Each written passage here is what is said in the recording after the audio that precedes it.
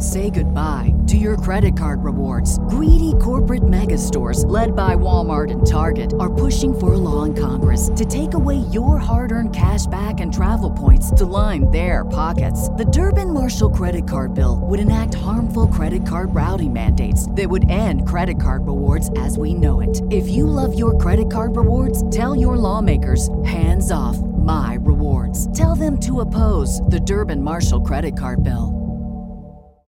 As humans, we're naturally driven by the search for better. But when it comes to hiring, the best way to search for a candidate isn't to search at all. Don't search, match with Indeed. When I was looking to hire someone, it was so slow and overwhelming. I wish I had used Indeed. If you need to hire, you need Indeed. Indeed is your matching and hiring platform with over 350 million global monthly visitors, according to Indeed data, and a matching engine that helps you find quality candidates fast. Ditch the busy work. Use Indeed for scheduling, screening, and messaging so you can connect with candidates faster. And Indeed doesn't just help you hire faster. 93% of employers agree Indeed delivers the highest quality matches compared to other job sites, according to a recent Indeed survey. And listeners of this show will get a $75 sponsored job credit to get your jobs more visibility at Indeed.com/podcast. That's Indeed.com/podcast. Terms and conditions apply. Welcome to the Reggae Lover Podcast.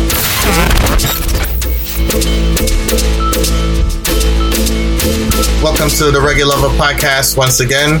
This is Khalil Wanda from Highlander Sound, and I'm joined by Agard. What up, what up? Thank you so much for listening. Yo, today we have the privilege of being joined by a special guest who goes back at least 20 years history in the sound business, and we're going to get into a sound system and reggae music conversation. We have the privilege of being joined by Father Jinx from King AP. Jinx, King AP, one of the pillars of Atlanta dancehall. Kind of give our listeners a brief history. Okay, let's see, man.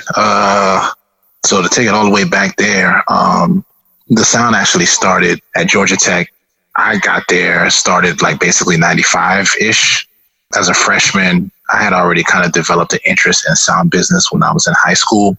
You know, I grew up in South Florida, Fort Lauderdale, Miami area. So, you know, just growing up and you know, Waikiki was like the big sound system at the time. And in that time, we still had cassette tapes. So I used to be into like getting the latest Stone Love, Bass Odyssey, Super Deep, Bodyguard, all those tapes from Jamaica. So, you know, I just developed this desire, basically, or this interest in sound business because I thought for myself, like, I remember thinking it's the coolest thing, you know, to be able to not only go and buy these little records and stuff like that, the 45s and the 12 inches, but also when I got introduced to the whole idea of dub plates, I was like, wow, you know, you can actually like go and meet these artists yourself and pay them to customize a song for you. And you kind of get to hang out with them.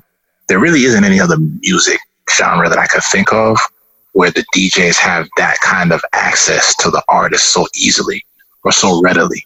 Because, you know, back in those times, you know, these artists like from Bounty Killer, Butcher, Beanie Man, like they used to hang out at the dub studios. So, you know, if you just knew where the dub studios were and you knew where to go, you could just pull up.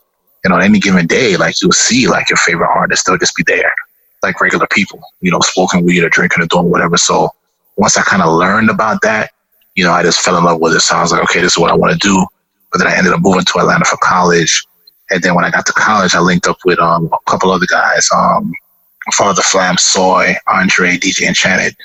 I think it was just us at the beginning. And, you know, Flam had some records and Soy had like an amp and the next one had like a one like a speaker box. So we just kind of put together and, you know, started like pooling our resources and started doing little college parties and stuff like that. But it wasn't until probably like 95, 96 that we came up with the name King Apocalypse, or King AP for short. And it was 1997, January 1st and 2nd. I remember it was New Year's Eve, New Year's Day. It fell on a Saturday. That's when we got our first date, like official, like club date, like a real date at the Royal Peacock downtown Atlanta. So I kind of marked that as when we actually first got our start, because now it's like, you know, our name is on the flyer. So it's like official now. You know what I mean? So that's kind of 1997, January is when I kind of say when we really officially kind of put the sound on the road. And from there, it's just been, you know, just been trying to do the thing ever since. So that means you started cutting dubs pretty early then, because I know I came down to Atlanta in around 98, and I know you guys had already had the radio show. Yeah, we had the radio show actually before we even had the sound name, I think, because because Dre, that's DJ Enchanted, he actually, when we were still freshmen, before we even really had a lot of records or anything, he was like, I'm gonna go through the little process to get the radio show. So I think we got that when we were sophomores. So that was probably like 95 going into 96. So we're doing that. I don't even think we had a sound name yet. We were still just kind of buying records and still trying to, because, I don't know how much time I have, but just to I want to make this point though. It's like, yeah, you guys understand this, but definitely for your listeners out there, like it was a lot different then than it is now. Like now, if somebody wants to be a DJ, you go and you just download somebody's hard drive, or somebody just gives you a copy of their music and you get a whole library of everything in a couple of hours. But back then, if you wanted to be a DJ, like it took time. So if I decide today I want to be a DJ, like I would have to literally go out, buy all these records. And of course, these were like vinyl records that were being printed. So if something was old, it was out of print. So that means that you had to go and you had to find the older records, and you had to go beg people for songs, and you had to go to record stores, and you had to dig in the crates. That's where that term came from. So it's like, it took basically like about a year and a half or 2 years of us buying records, keeping up with the new music, but also buying enough old music to feel comfortable enough to say, all right, now we have enough song where we can go in somebody's club and stand up beside other people and play all night. You know what I mean? So it was a process. It wasn't overnight. It took a lot of effort, a lot of money, and it took time, because you can have all the money in the world, but it just takes time to find those old records, especially if you don't inherit them from an uncle or your father or somebody that used to play music but put it down or something like that. You know what I mean? So that process took some time. So it really took us from 95-ish to the beginning of 97 when we finally felt like, okay, now we have enough music that we can kind of go and stand up and play beside somebody. And if they bun out all the new songs, we still have something left that we could play. You know what I mean? And that kind of stuff. So yeah, so that brings to mind something else, because I know, from what I remember when you guys used to play out, I remember when you used to mix. I used to appreciate, your technique. So I'm assuming that you picked up on mixing pretty early too. Yeah. So to answer your first question, the first dub plate we ever got, it was Sean Paul. It was the winter of 96. Soy got that when he went home for Christmas break. He just happened to be hanging around with some people that was hanging around with Sean Paul. This was like right before he really bust with that song called Baby Girl. That song that just came out. It was Running Jamaica Hard. So I remember he like called me at my mom's crib in Florida and was like, yo, dog, you have a West End Junior like a Bills. And I was like, why? He's like, dog, I'm partnering with Sean Paul. The man was singing, you know what I mean? So that's how we got our first dub plate. But yeah, as far as like the mixing and stuff, it's the same thing. It's like in the process of collecting music, you're practicing. You know what I mean? So it's like in those months and, all that time before we really started to play out, like I used to practice all the time. I had my little turntable set up in the house with one speaker and stuff. So, everybody used to come through. We used to practice. What I used to do is I used to listen to Waggy T tapes. So I used to like listen to how he might juggle, say like the Pepper Seed rhythm. I remember teaching myself how to juggle off of that. So I'm like, okay, I'm going to mix these songs. I'm going to record it. I'm going to play it back and see if it sounds like how it sounds when Waggy T mixes it. And that's how I kind of taught myself, okay, well, this is how you're supposed to mix. You know what I mean? So it was, but it was a process though. I didn't know anybody in Atlanta, so I didn't really have anybody to teach me, because when I moved here, I didn't really have any family or anything like that. But, I had the cassette then. So I used to just kind of listen, and it's the same thing though. It's like, because I was still collecting music, like before I got thrown into the limelight or was able to even go in the limelight to go play in front of people, I had all that time to practice with the music that I had. So it helped me to learn the music that I had, and kind of helped me to develop like mixing skills and stuff like that. So. Okay, cool, man. So I remember the radio show, that was a college station, correct? Yeah, it was Georgia Tech's WREK 91.1. Mm-hmm. Yeah, because I know we spoke to Cross a couple weeks ago from Unity Sound. I think he was on the next college radio station, right? Or was it this? It wasn't the same station. Nah, he was at Georgia State, because he went to Georgia State. So he was on 88.5. And he started a little after us because he came to Atlanta after we did. And then you had Glenn Simmons that was on Clark's radio station. I think he had a Saturday show. Yeah, because, he was here from before we even came. And then Jason Skywalker from Changes, he had his show that was on WRFG, and that was on Fridays. Even back then, I think it was like in the afternoon. They played 15 minutes of reggae every hour. It was like world music. So he did that. So that was, you know, those 4 avenues were basically the avenues on FM radio where we had like the outlet for reggae music, dancehall music back then. Yeah, man. You know, we kind of started with that core group, and then I want to say it was maybe 97. No, probably 98 is when Isaac joined the sound, because he started as a freshman at Georgia Tech. So, you know, once I met him, you know, he kind of started hanging around because, you know, there really wasn't a lot of black people at Georgia Tech, much less black Caribbean people. So as somebody that's West Indian kind of reaches the campus, they just kind of fall in. So once he kind of saw that, you know, we had the sound system going, like, you know, his pops used to have a sound. He had a whole bunch of records and stuff. So he just kind of fell in with the team. So at that point, you know, he became like our MC. And, you know, I was like the main mixing person and stuff like that. And then, you know, Dre used to deal with the hip hop and whatnot. So that was like the team that we used to kind of roll with. So yeah, once we kind of started doing that, and then, you know, I got to mention this person's name. I got to mention Mark Stewart. You know, we met Mark. I met Mark because Mark used to cut hair at the AUC. You know, so I used to hang out at the AUC all the time because what a college kid did, and that's what all the girls were, right? So, you know, we used to hold that. You know, I met Mark, and right around that time, Mark was just starting to get into promotion. And, you know, Precise was doing his thing as far as with promotion, of course. That's y'all family. So, you know, hanging out at the AUC and networking, you know, people was like, oh, okay, you guys got the radio show, you guys play music and stuff like that. I'm trying to do this part, I'm trying to do that part, I'm trying to bring this artist. That's how we ended up kind of getting that break.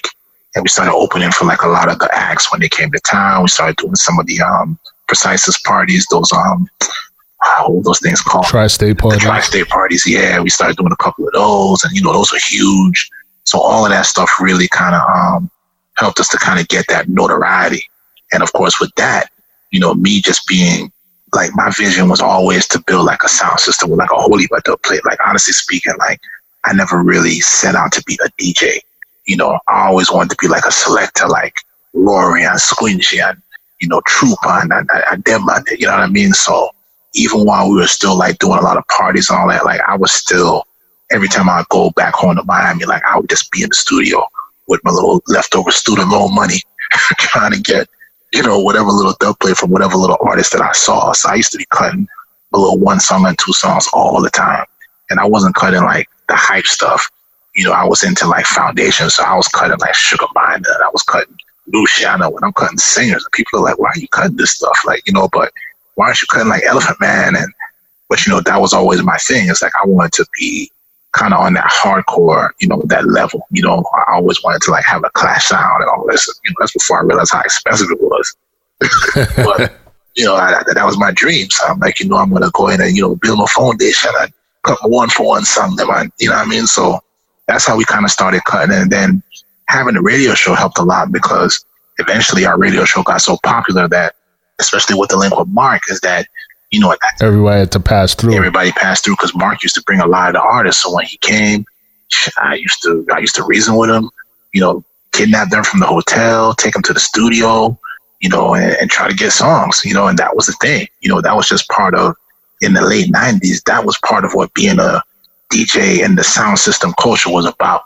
You know, it was like a whole, you know, that whole element of it is not really exactly the same in this day and age, where you just WhatsApp a man, email you your dub plate. And, you know, back then it was a process. You know, you had to actually go and meet these artists face to face and reason with them and talk to them, or go to the dub studios, and, you know, you had to go through all that. And even after you recorded the song, you still had to go back and cut it to a physical dub plate so you could play it. So it's like, everything just took a lot longer, you know?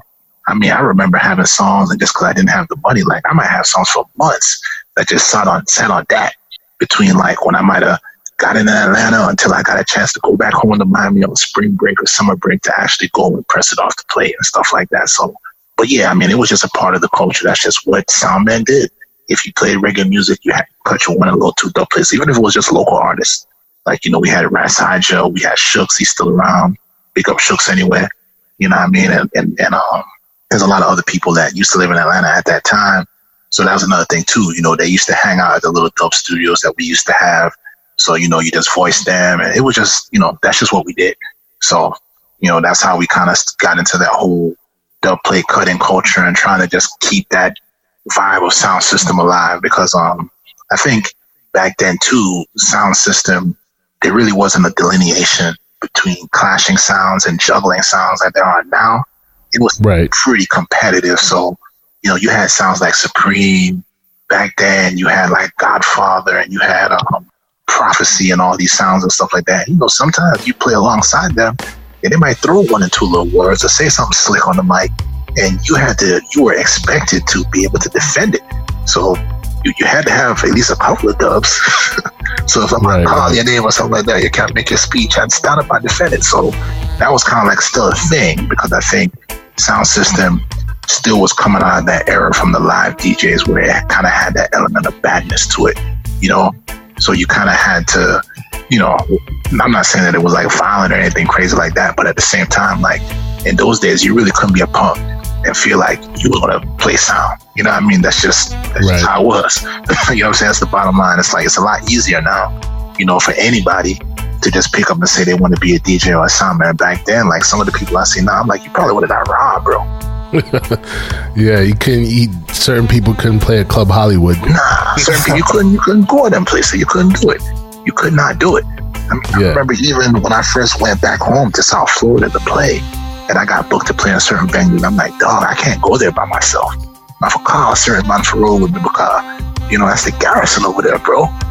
You know what I mean? So, you know, it's not like that at all. At least not in America anyway. So, but yeah, it was just a different vibe then. So, I mean, that's kind of where that whole dub plate and the badness and all that stuff was kind of still in it a little bit. It was still kind of coming out of that. So that's where feeling like you had to have those things and why that was important. That's what it all kind of really came from. Right. I like what you said about the radio show too, because to me, it was kind of like I compared you guys to sort of like a Bobby Conner situation in New York. You know, anybody who came through New York had to go through his show, and anybody who came through Atlanta had to go through your show. You know what I'm saying? Yeah. But I got a quick question for you about them dubs, man. Right. So, how did you get that Super Cat, man? Oh, man, I've told this story so many times, man. Yeah, but not to us. Yeah, so basically what happened is Super Cat came somebody brought him for a show in the Atrium, which is a club on Memorial Drive there. Yeah, it was pretty popular at that time. I mean, it's still popular now, but especially back then, people used to bring a lot of stage shows like acts like Buju, Barris. Everybody used to pass through there then, right? So somebody brought Super Cat for a show, so they brought him to the station for an interview. Now, at this time, you know, that Super Cat is probably one of like the first like 10 or 20 dubs we ever got. So at that time, we had no idea that Super Cat like didn't do dubs for people, or it was like this big deal. I mean, like, I knew it was a big deal to have a Super Cat dub, but I didn't realize it was because he just didn't do dubs for people. I just thought he was just like a hard artist to access, because at this point he was already living in America. You know, he was in New York. So I just figured, well, he ain't in Jamaica, so that's why you don't really hear a lot of Jamaican sounds with him. But anyhow, so he comes and he does the interview. He's hanging out and stuff like that. So at the end of the interview, we put together, like, we all pull our money together. I think we had like $200 or $300 or something, which was, you know, to college kids, that's a bag of money, right? So we're like, okay, we're gonna step the Super Cat with his 3 bills, and we're gonna ask him for a song. So after the interview, he's hanging out in the little lobby or whatever, chilling out. And basically, you know, I approach him and I'm like, yeah, you know, we want to get a song, blah, blah, blah. You know, we got like $300. It seems, I'm sorry, I'm laughing at myself because it's like so silly to me. Like, really gonna go to this like international artist and put you look a small money on. But anyway, so, you know, he laughed, of course, and he's like, bro, like, honestly speaking, like, first of all, that's not even like a lot of money.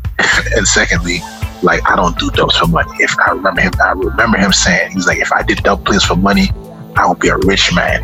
He said, I only give dub plays to people that I respect. Wow. That's what he said. We were like, oh man, damn. Okay. Well, we just met you today, so, you know, what can you, like, at least just give us some drops, some jingles or whatever? He's like, yeah, that's cool, whatever. So, you know, I remember he went into the little makeshift booth that we had. I mean, it was like a BS booth. It had like a mic and like this old turntable from like the 60s and, you know, some stuff in there. But I mean, you know, you could record to, like, they did have a DAT machine in there and they had some like tape players and stuff. So we used to basically record in there. So while we were in there recording him, he was like, yo, give me a rhythm. So I remember just, you know, we ran out And we got I had his Vineyard Party on 45, the answer rhythm was on the back. Right. And we went in there, and on that little 1955 turntable, we put that answer rhythm on, and he gave us a song. Yeah, that's a very unique dub plate, though, man. Like, I recently heard, because I know, all right, so we kind of moving up in time here a little bit, but I recently heard The Clash in Connecticut. Oh, okay, yeah. I forgot what's the selector name up in Connecticut, man? DJ Ace. Yeah, man. He was taking it to them. Oh, and, yeah, when he played that Supercat, I was like, damn, yo. Like, I remember hearing that over the radio. But it's different in a party, man. It's different in a clash. It's just different, man. Yeah. But yeah, that dub is serious, man. The thing that I realized too, even though now, like you could, like I said, times have changed. So now if you got your $5,000, you could get a Supercat now. Because $5,000. Yes, $5,000. I mean, it's not cheap, but if you really want one, you can purchase it now. But yeah. The thing about it is that back then, if you listen to everybody's, because we got Murder That, right? But if you listen to everybody's, like the intro is different. Like he basically would freestyle everybody's different. So Bodyguard sounds a little bit different from Waggy T's, sounds different from Jaro's, sounds different from ours. So it was like, man, this is like a real special. Like this dude just really just off the top of his head just started DJing some lyrics and just went into it. Like we didn't know what that fool was about to sing, and then he just kind of. When it just we're gonna run it up, we was like, yo. So, and that's the beauty of it. It's the intro, man, because that's what I remember about the dub. You know what I'm saying? Yeah, man. So I alluded to the fact that there's a King AP, I guess in Connecticut, and I know you guys expanded. I know at least there used to be like a Florida contingent. I know there's Connecticut. What other places is King AP right now? Yeah, that's all we have right now. It's just the Connecticut branch. That's the main one. Like at the time we started in Atlanta, one of my best friends from high school that I started buying records with, he went to school in Tallahassee. So at the same time we were in Atlanta, he was in Tallahassee and he was doing the thing with King AP there. I used to go back and forth to Tallahassee a lot too, like at least once a month to do like the big parties and stuff like that. So basically while we were both in college, we were kind of operating like in Tallahassee and in Atlanta, but once he graduated from from college, he just basically kind of retired. He put it down. He got a job, got married and all that. So he just kind of let it go. So it was just kind of the Atlanta branch then. And then on MySpace, I actually met the guys in Connecticut because they happened to have the same name. They were calling themselves Apocalypse, but they were like more on the soca scene.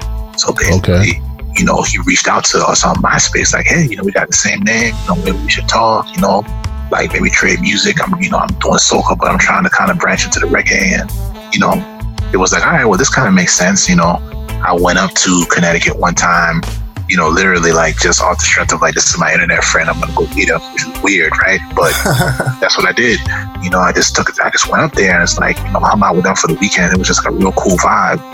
Yeah, it was like an opportunity. I was like, I'm from Trinidad and Tobago and Randy's from Guyana and stuff like that. So I was like, well, we kind of want to get into soca. We were starting to get into it more, but it's like this guy is actually already like established as a soca person. So it's like, we both kind of, us linking up really enhanced both of our, I guess, resumes because we kind of gave him that kind of hardcore dancehall edge that I think he needed because Hartford is a very, very, very like Garrison like type of place. Definitely. And for us, here, soca, especially in Atlanta, like now, is pretty popular. You know what I mean? So I think us bringing him on and him kind of showing us like a vibe of, all right, well, this is, with the music and putting it together and stuff like that. Like he kind of helped us to grow in that aspect too. And then the other thing too is that, he was into cutting a lot of soca dubs, but he didn't really have any reggae links. We had all the reggae links and I was interested in cutting soca dubs, but I didn't have any soca links. So it's like, once we put it all together, it's like, man, like, we're like one of the few sounds that could like really voice anybody, voice dancehall and soca right now. Anybody outside of probably Marshall, soca wise, we got one dub plate now. And reggae wise, pretty much everybody same way too. So it just really was a really good connect, man. So yeah, definitely give thanks for that too. Hey, speak up yourself, Carlston, the whole team up there, man. Any which part, Yeah, we have a mutual friend in common, man. Trax from King Feli. Oh yeah, Trax. Yeah, Yeah, he was. He showed me a picture, man. You guys were up there Saturday. Yeah, man. And we're actually at Walshy's rum and bass party. Yeah, it was that Walshy looked at the picture and he was like, "Yo, what is it? Carnival out there?" He's like, "Nah, man. It's just a King AP Fete." yeah, that's so cool. We do a Juve up there in June and August, and we've been doing it for like 3 years now, and it's crazy. This one was the biggest one yet. So, it's like, so we kind of operating on those two fronts. One of the guys in Connecticut has actually moved back to Tobago, so he's on the radio down there now. Although he doesn't really play out as much, he's on the radio every week. So, but really, it's like Connecticut, Hartford and Atlanta, we're definitely like very active. Like every week we're playing, we do parties, we do events, and we're doing a lot of stuff. So word. So I remember, earlier you alluded to the fact that you said you're not a DJ, you wanted to be a selector. You know what I'm saying? And I know the dub plate thing has always been, a focus for you. And I've heard you guys in a few clashes now. You know what I'm saying, including Connecticut and Atlanta. Right. And even I believe, because we listen to Rumble Talk every now and then, well, actually every week, and I know your name came up. I don't know if you heard that. Somebody mentioned it to me that our name did come up. Mm-hmm. Yeah, man. So what it was is like a few people, wanted you to be in contention for the US Rumble. So my question to you is, how important is Clash to you? And will you be taking more clashes in the future? Is that a big part of the sound right now? Yeah, I mean, to me, I wouldn't say it's like a huge part of the sound, but at the same time, it's something that we're definitely open to. And it's just because, like I was saying earlier, I come from that era where there really wasn't a delineation between clashing sounds and juggling sounds. I kind of feel like sound is a sound is a sound is a sound. So if you really call yourself a sound system in this business, you really should be able to do it all, from keeping parties to juggling events to, also doing clashes if somebody calls or they request it, you know what I mean? So we weren't, when we first started out, we used to do some clashes here and there. We won some, we lost some. We won more than we lost, you know what I mean? But then it's like, in Atlanta, that whole clash thing kind of totally died off. We were still like cutting here and there, but it wasn't that serious. Atlanta's more of a party town anyway. But then, once clashing in New York and other places kind of started to pick back up and there was a level of interest in it, people started to ask us. And that's when I kind of decided, well, you know what, like at the end of the day, I'm not opposed to clashing, because to me personally, like, I don't really care if I win or I lose. It's really all about the sport of it. You know what I mean? And I like cutting dub plates, I like making music in that way, you know what I mean? So a clash is like the best way to present your box. Like your dub box is really supposed to be the personality of your sound, because everybody has the same records. And I know people juggle different and stuff like that, but when I think about the sound systems from back in the 90s, Stone Love used to sound a certain way. The dub plates sounded a certain way. The rhythms that they used were certain rhythms. Bass Odyssey had a sound. Jaro had a sound. Down to even the artists they used to have. Like, Jaro used to have Beanie Man and Sizzla, Anthony B. Luciano. And, Stone Love was kind of like everybody. So we'll take Stone Love out of the equation. And that Bass Odyssey was like a heavy Buju Banton sound, and Bounty sound. At Ease, Bounty. You know what I mean? Before it was just like everybody. You know what I'm saying? Earth Ruler, was Buju. LP, LP is real heavy on the singers and the combinations. So it's like, every sound kind of had an identity, and their dub box used to kind of be like a way that they could kind of show that. So the best way to really display that is really like in a clash. That's when you really kind of get to see the flavor of a sound. And it's like, it's not so much that everybody's trying to race to play the same songs, but it's like, are my set of songs better than your set of sons? Just like back in the day, are my live artists better than your live artists? You know what I mean? That's how it used to be. So, no, man, with the clash thing, we're still definitely interested. We were saying to ourselves within the camp, we want to try to do at least like one clash a year. Honestly, the main thing that is the main deterrent for us is just the expense, because, it costs a lot of money, man. Dubs aren't cheap. Right. You know what I mean? So it's like, and at the end of the day, it's like, as grown men, like the sound business has to put money in our pockets and take care of our livelihoods and our families and stuff first. And then the dub play stuff comes after. You know what I'm saying? Right.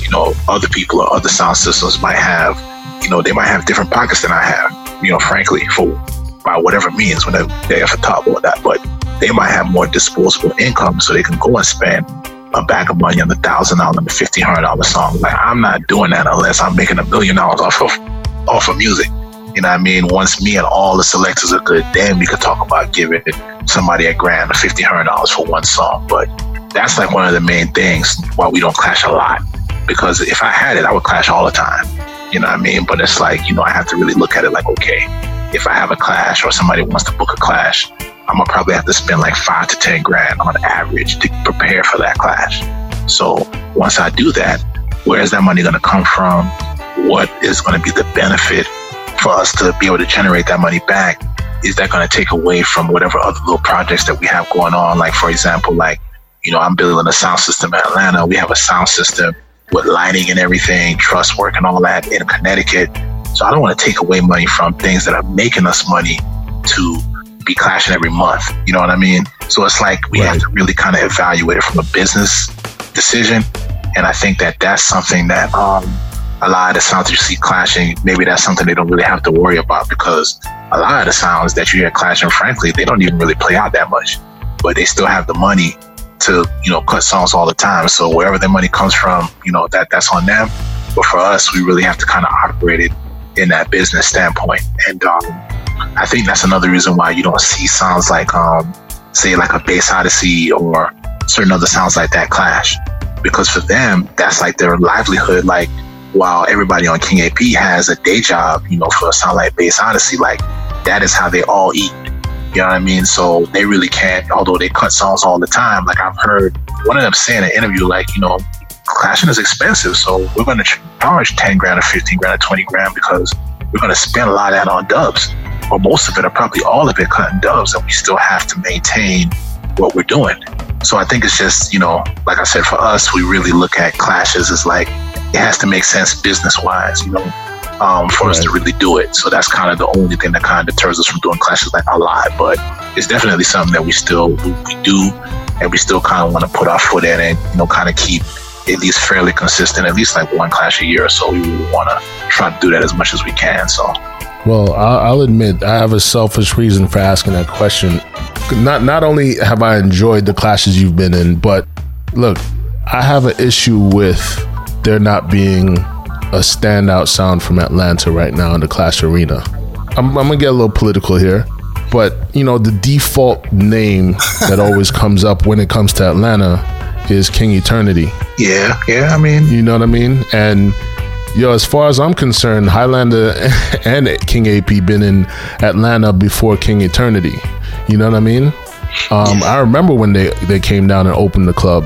You know, I'm not gonna talk too much on it, but what I'm trying to say is, you know, sounds like you, Cartel, you know what I'm saying? I would even put Capricorn in that, because, you know, they're trying to say Capricorn is a Bronx sound, but we know Nasheed. What's his name again? Nasheed used to play on what's the next youth that's on there right now? Stitchy. Yeah, Stitchy's on there. He's down in Atlanta.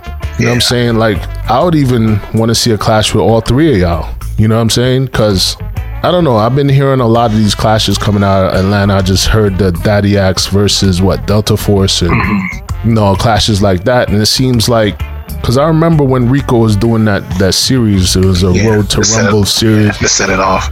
We were in that. Yes, yeah, man. And to me, I'm like, yo, why weren't you guys, you know what I'm saying, in US Rumble from then? You know what I'm saying? So I have like a selfish reason for asking that question. You know, I know I'm in New York right now, but I still got a piece of myself in Atlanta. You know what I'm saying? Yeah, you know, man. I mean, I agree with you still. I mean, like I said, it's something that we kind of are open to. And even when the whole set it off thing happened and stuff like that, like, the reason why we even got in it is the same thing. It's like, you know, we kind of felt like, okay, as a foundation, Atlanta sound, you know, we kind of need to be one of the prominent sounds that do stuff like that. Because honestly speaking, to me, I think the problem with clashing in Atlanta and really just places in general, probably outside of New York, you know, really, I would just say in general, you know what I'm saying, probably in America, period, is that, I mean, I don't know, this is kind of going to take the interview down a lane, and I mean, I'm just going to talk. Go ahead, man. Yeah, I'm going to talk plain, man. I mean, you know, if somebody listens and their feelings get hurt, I'm sorry, you know, but I'm going to just speak my mind. But to me, I feel like if you look at how clashes used to be in the 90s, you know, all of the sounds that used to clash was like relevant sounds, you know, like Bass Odyssey and Silverhawk and Jarlo and all these sounds that used to clash all the time. Like, these are sounds that had like a fan base. They used to juggle out like every day of the week. You know what I mean? So like when this sound versus that sound used to clash, like the fans were behind it because they had like rivalries, but it's because these were like the hot sounds that were on the road. Even if you look at like the music that used to get played, like I remember like I used to listen to clashes just to hear what the new songs were and look out for the 45s and buy the 45s based on what I heard in clashes, because clashes used to be the outlet for the newest music. It wasn't really about old music. You would always hear the newest, like cutting edge music from Buju, Bounty, Capitan, even down to singers like Luciano, all of them. It'd always be like, man, I just heard them play It's Me Again, Jar or something on dubplate. And maybe 2-3 months later, you go on the record store and the Messenger album came out, and oh, there goes that song I heard in this clash from Jaro like last year. Yeah, sometimes something like that. 2 or 3 years later, man. Like, yeah, sometimes it's even later. Especially like on an acapella intro for certain tunes, they would just put out some lyrics that would be like released on 45 like 3 years later. Exactly, and that's because, you know, back then, you know, you didn't have YouTube and you didn't have, that was like the main way for the artists to really get their music out. They had to kind of use the sound systems as that platform, you know, but now the business has kind of changed, you know, to where they don't really need sound systems like that, quote unquote, per se. Well, I won't say they don't need them, but they don't need them in that capacity. You know, this, you know, they can put out their own music on YouTube and stuff like that now, and people have access to it, but the sound systems would just be more about creating a buzz for the songs they have out versus being the outlet for brand new music. But I think what happens is that because of the way it is now, it kind of alienates younger people from really being interested in clashing, because it's like, it's more about older music, and, you know, there's this trend of using the older rhythms and stuff like that. Whereas, you know, back then it was like, whatever the hot rhythm was, you'd hear like 80 songs on it on every clash. You know what I mean? Like if it was Pepper Seed, or if it was the Frog rhythm, or if it was Superstar, or, you know, the Stink rhythm, or whatever, Showtime. I mean, I remember when Showtime came out, I used to have whole cassettes, and like half of it would be Showtime dubs. Like the sounds would play it twice, 20 songs on it, not even the 45s. You know what I'm saying? But it's not like that now, you know? So, you know, the model of this changed. And I think because of that, the people that are like young now, you know, they're not really into clashing as much, because there's not really much in it to appeal for them. It's really more of a nostalgia thing for people that are like in their 30s and 40s that still remember like that era from the 90s, you know what I mean? And then I think the other thing too is that, you know, you don't have the sounds that are popular now. They're frankly, they're afraid to clash because they're scared of losing. They're scared of losing whatever little reputation or dates, or I don't know what it is. But frankly, that's what it is. They are afraid to compete. Where back in the day, you didn't have that fear. You know what I'm saying? At the end of the day, it's like a clash could happen at any point in time. Even if it was a juggling dance, a man could just throw some words at you and you had to answer back. So you didn't really have that fear. You know, that competition was built into the business. But now, you know, if a sound knows that a sound is popular, he knows that it's a next selector that don't like him, he'll call a promoter and be like, yo, I don't want to play with them people, yo. Don't put them on the car. You know what I mean? It's like, you know, that kind of stuff is whack. So it's like they've kind of taken all the competition out. So none of the juggling sounds really want to get involved with clashing, but they're the ones that kind of need to be involved with it, because they're the ones that have the fans. You know what I'm saying? So it's like, that's why when clashes keep, it's like 95% sound men and like old people. There's very few young people that are really into clashes like that. And that's why, you know, shameless plug, that's why in Atlanta, we try to do like the new level, next level, top level clashes, that series that we started there. And we try to put sounds in it that might not have a whole lot of dub plays or even like a lot of experience clashing, but they're just interested. Because at the end of the day, everybody likes the competition, but it's just trying to encourage people to say, yo, man, just do it, dog. Like at the end of the day, you have talent. You know what I'm saying? It's not as hard as you think. And even if you lose, as long as you play good, you still win. You know what I mean? Like, There's really nothing to be afraid of. You know what I mean? But, you know, nobody wants to lose. I get it. You know what I mean? But those are the things that I think are part of the problem, especially in Atlanta. And that's what, you know, we've tried to, from entering some of the clashes to even throwing our own clashes and stuff like that. We're trying to do our part to try to like alleviate some of that, you know? Yeah, man. So, I mean, that's kind of where it is. But US Rumble and, whatever other little out of town clashes that pop up, as long as the price is right and we can afford it, we'll do it.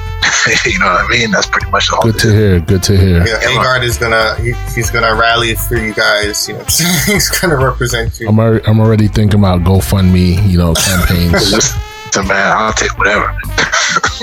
Well, look, I turned down the free money. So I have a good example that somehow came into mind when you were just talking on that last answer that you gave.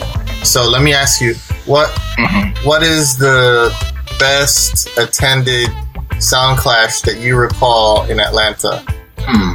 That's a very good question. Let me think. Man, the best one, one of the best ones I can remember, honestly, was the clash that we had. Oh, back in 2000, whenever that was. That was Atlanta Cup clash, huh?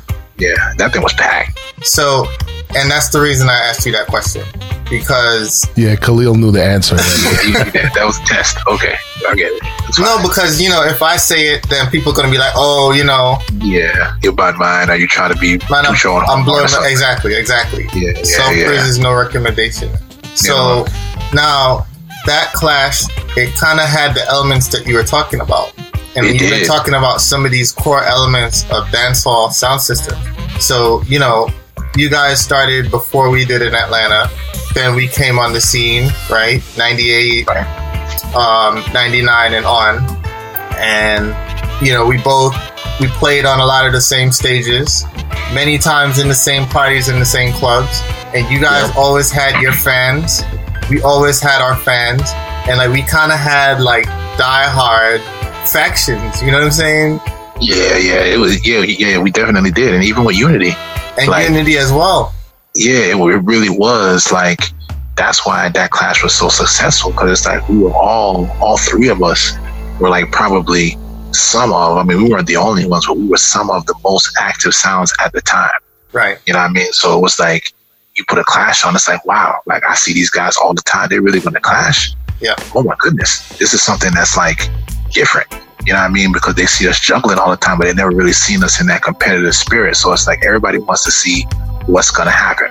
Right. But sounds that are in a clash, people have to care about them. Right. When you see the name, it has to mean something to people. If it doesn't mean something to people, then what's the point of having a clash? Why have a clash and there's only going to be 20 people there? What's the point? Yeah. You know what I mean? That's, so sometimes we get asked to clash certain people, and I'm for what? If you want to just, spar, and I just come to your living room and you come to mine and we just play some music and we just talk some smack, that's one thing. But you actually want me to spend money and go through all of this, and nobody's making any money. The promoter isn't gonna make any money, so I can't even look at him and be yo, pay me $2,000. I'm not gonna do that, because I know he won't make it, because nobody wants to see us clashing, whoever this other sound XYZ might be, because y'all won't have no fans. Nobody don't care about y'all. And it's not a diss to them. It is what it is. It's just if somebody calls us and says, yo, King AP, I want you to go clash in Milwaukee or something. You don't have a name in Milwaukee. So I wouldn't look at that person and be yo, give me a $5,000. You know what I mean? It's the first question I would ask is why do you want us to clash there? We don't, what are you trying to accomplish? You know what I mean? But that's the reality of what it is. So from a promotion standpoint, you need to put on something where it's a fight that people want to see. It's just like boxing. You know what I mean? People don't put on, you're not going to book, Madison Square Garden or something for a fight that nobody wants to see. You won't sell no seats. You know what I'm saying? So it's it's the same kind of thing. And I'm sure that, even with boxing, if you're Mayweather or something, there's certain fights with people you ain't going to even take. It's nah, bro, you got to go beat this guy, and then you come talk to me, because at that point now you have a buzz. Now I can make some money. If we actually have this fight. And that's how clashes used to be in the day. Even if you look at Addies versus Jaru in Jamaica, Addies kept that dance. You know what I'm saying? From what I understand, and it's even though Addies lost, they laughed all the way to the bank. The whole of Jamaica was in that clash. And it was their clash. So even though they lost, they still won. Now let me, there's some Addies fans right now that are rolling over in their graves right now because you said that think that. Come on, man. Jaro beat them, dog. Come on. Let's just keep it real, dog. Jaro beat them. That's the argument that will never end for some reason. Yeah, just let it go, man. I know we're gonna be wrapping up soon, but yo, I have a quick question for you, man. Like, I know you got like a whole crew of sounds that I believe it's in the Northeast. I heard a mix. It was a very unique mix. It was like, how many sounds was on that mix, man? Yes, Team Torment family, man. Team Torment. Yeah. I just wanted to know, how did y'all do that? Because yo, every rhythm, like, it seemed like it was all mastered together. Everything sounded the same level. I just want to say that was the most unique dub mix that I think I've ever heard. Yeah, respect for that, man. Yeah, respect. I mean, a couple of other, because, now in this day and age, like, you have like a lot of little groupings, like you have Capture Land, they got other WhatsApp groups out there and stuff like that, so Team Torment is like that. But the thing about us now, it's mainly like some New York sounds, some Boston sounds, a couple sounds in Connecticut and stuff like that. But, we all in Team Torment, like, everybody, they do their own events. Like, they do a lot of soca events, they do dancehall events. And, up that way, like, everybody kind of travels to each other's stuff. Like, tracks will come to Connecticut, Ace, a lot of times he go up to New York, like, they go to Boston and stuff like that. So, everybody kind of supports everybody's events. And sometimes they come down when we have stuff down here, like Beer Vibes and whatnot, and I usually try to go up. So, it's more than just us just being in a chat room, playing dubs on WhatsApp and just talking smack. Like, we actually try to throw events together and like pool our resources, and we try to do stuff differently. But the way we did that mix is basically, we just decided, like, hey, we should all just pick some rhythms that we all kind of have songs on, and everybody's just gonna like basically set up a Dropbox folder and drop in our 1 hour 2 dope on the rhythm, and we just kind of put it all together. And my boy Killer Mike from Prodigy Sounds in Miami, he mixed the whole thing and mastered it and all that, and he just made it sound seamless, man. It sounds like, yeah, man, that was amazing, yo. Yeah, he did a great job with that mix, man. Right time. But yeah, big up Killer any which part of it, Prodigy Sound. Definitely want to big you up, man. You know what I'm saying? In a real life. And yeah, no doubt. It's not enough unity in the business. There's not enough like dialogue like this. And this is one of the reasons we started this podcast, to kind of demystify some of the stuff that goes on, right, and have the ability to to salute some of the people that have been in the business, that have been successful, that have been doing it the right way. I think a lot of people listening going to be able to learn a lot from this conversation. So thank you so much for everything that you do, that have been doing for the business in general, and also for Atlanta. And thanks for joining us on Reggae Lover Podcast, man.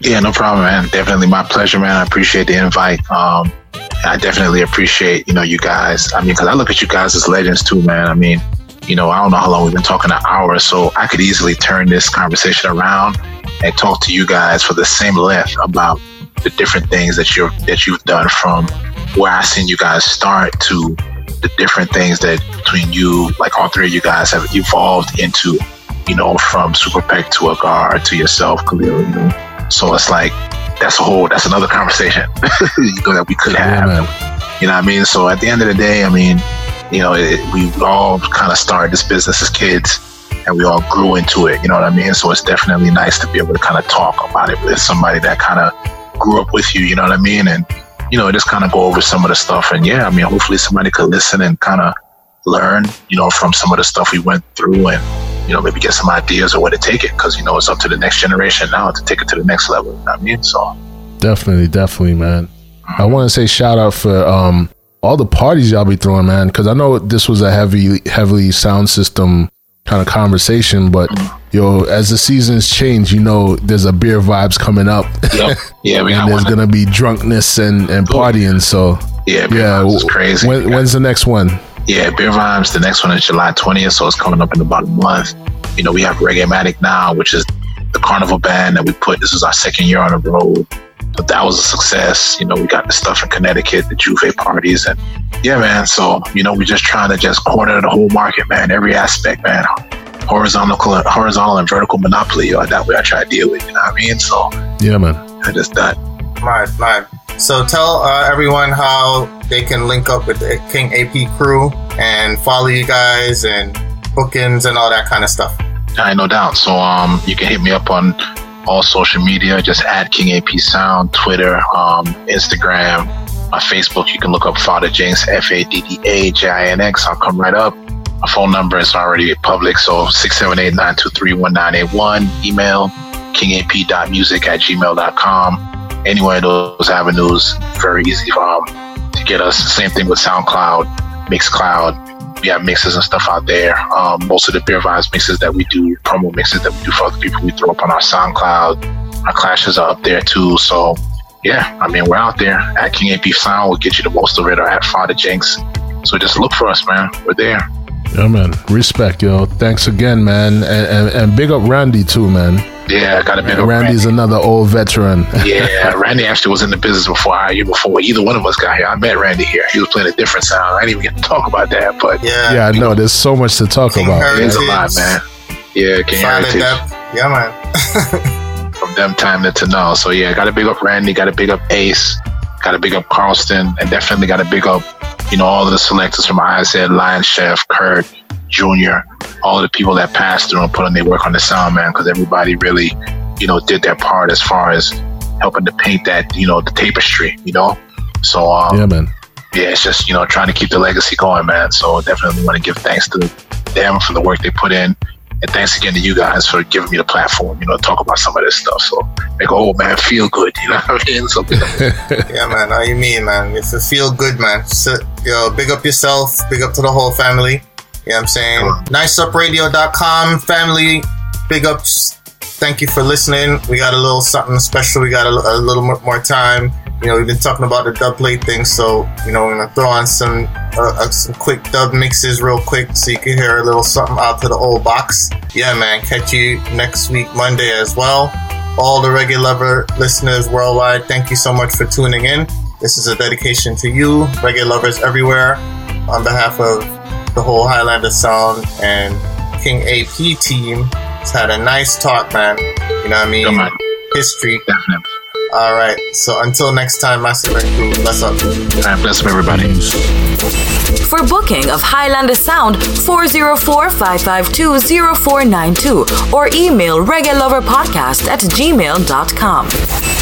Visit Highlander Sound on the web at reggaelover.com. Follow at HIGHLANDA on Twitter. Follow at KAHLILWONDA on Instagram. And like Facebook.com/Highlander Music for more information. So let's take a break to talk about one of our great sponsors. I tell you what, I was listening to an audiobook about Bob Marley on Audible entitled So Much Things to Say. Mm-hmm. It's an oral history written and performed by Roger Steffens. He's spent time down in Jamaica interviewing everybody, including Marley and everybody that was around him. So I'm talking Rita Marley, Skill Cole, film crews that were down filming him, all the members of the Wailers. He's having these conversations in these interviews that he also collected while he was doing the radio shows. He put all this information into a book. What's so great about it is it just immerses you into the experience, quoting Peter, Bunny, the incidents that happened with Bob getting shot, the concert when he brings the two political leaders on stage. And so you really get the excitement, the energy of what is going on. That book right there, I strongly recommend it to any reggae lover, anybody that's into Bob Marley, and we have a special deal. Go to Audible and get a free book, free trial of Audible. Visit audibletrial.com/reggae lover, and there you can grab a free copy of this book. And the reason why I like Audible is because I like to learn new things, but sometimes I don't have time to read a book. I don't have time to sit there and leaf through the pages because I got work to do. So I like to listen to books in the car, if I'm riding a bike, just taking a walk in the neighborhood. There's so many different ways that you can actually learn new information or be entertained. Me personally, I like nonfiction. I like biographical stuff. So Audible is a great tool to use in order to take in that information and still go along with your day. Audible, they have the best narrators. You're able to keep where you're at in the book. It's a very convenient way to take in new information and be entertained. Visit audibletrial.com/reggae lover. So Much Things to Say, the title by Roger Steffens, Oral History of Bob Marley.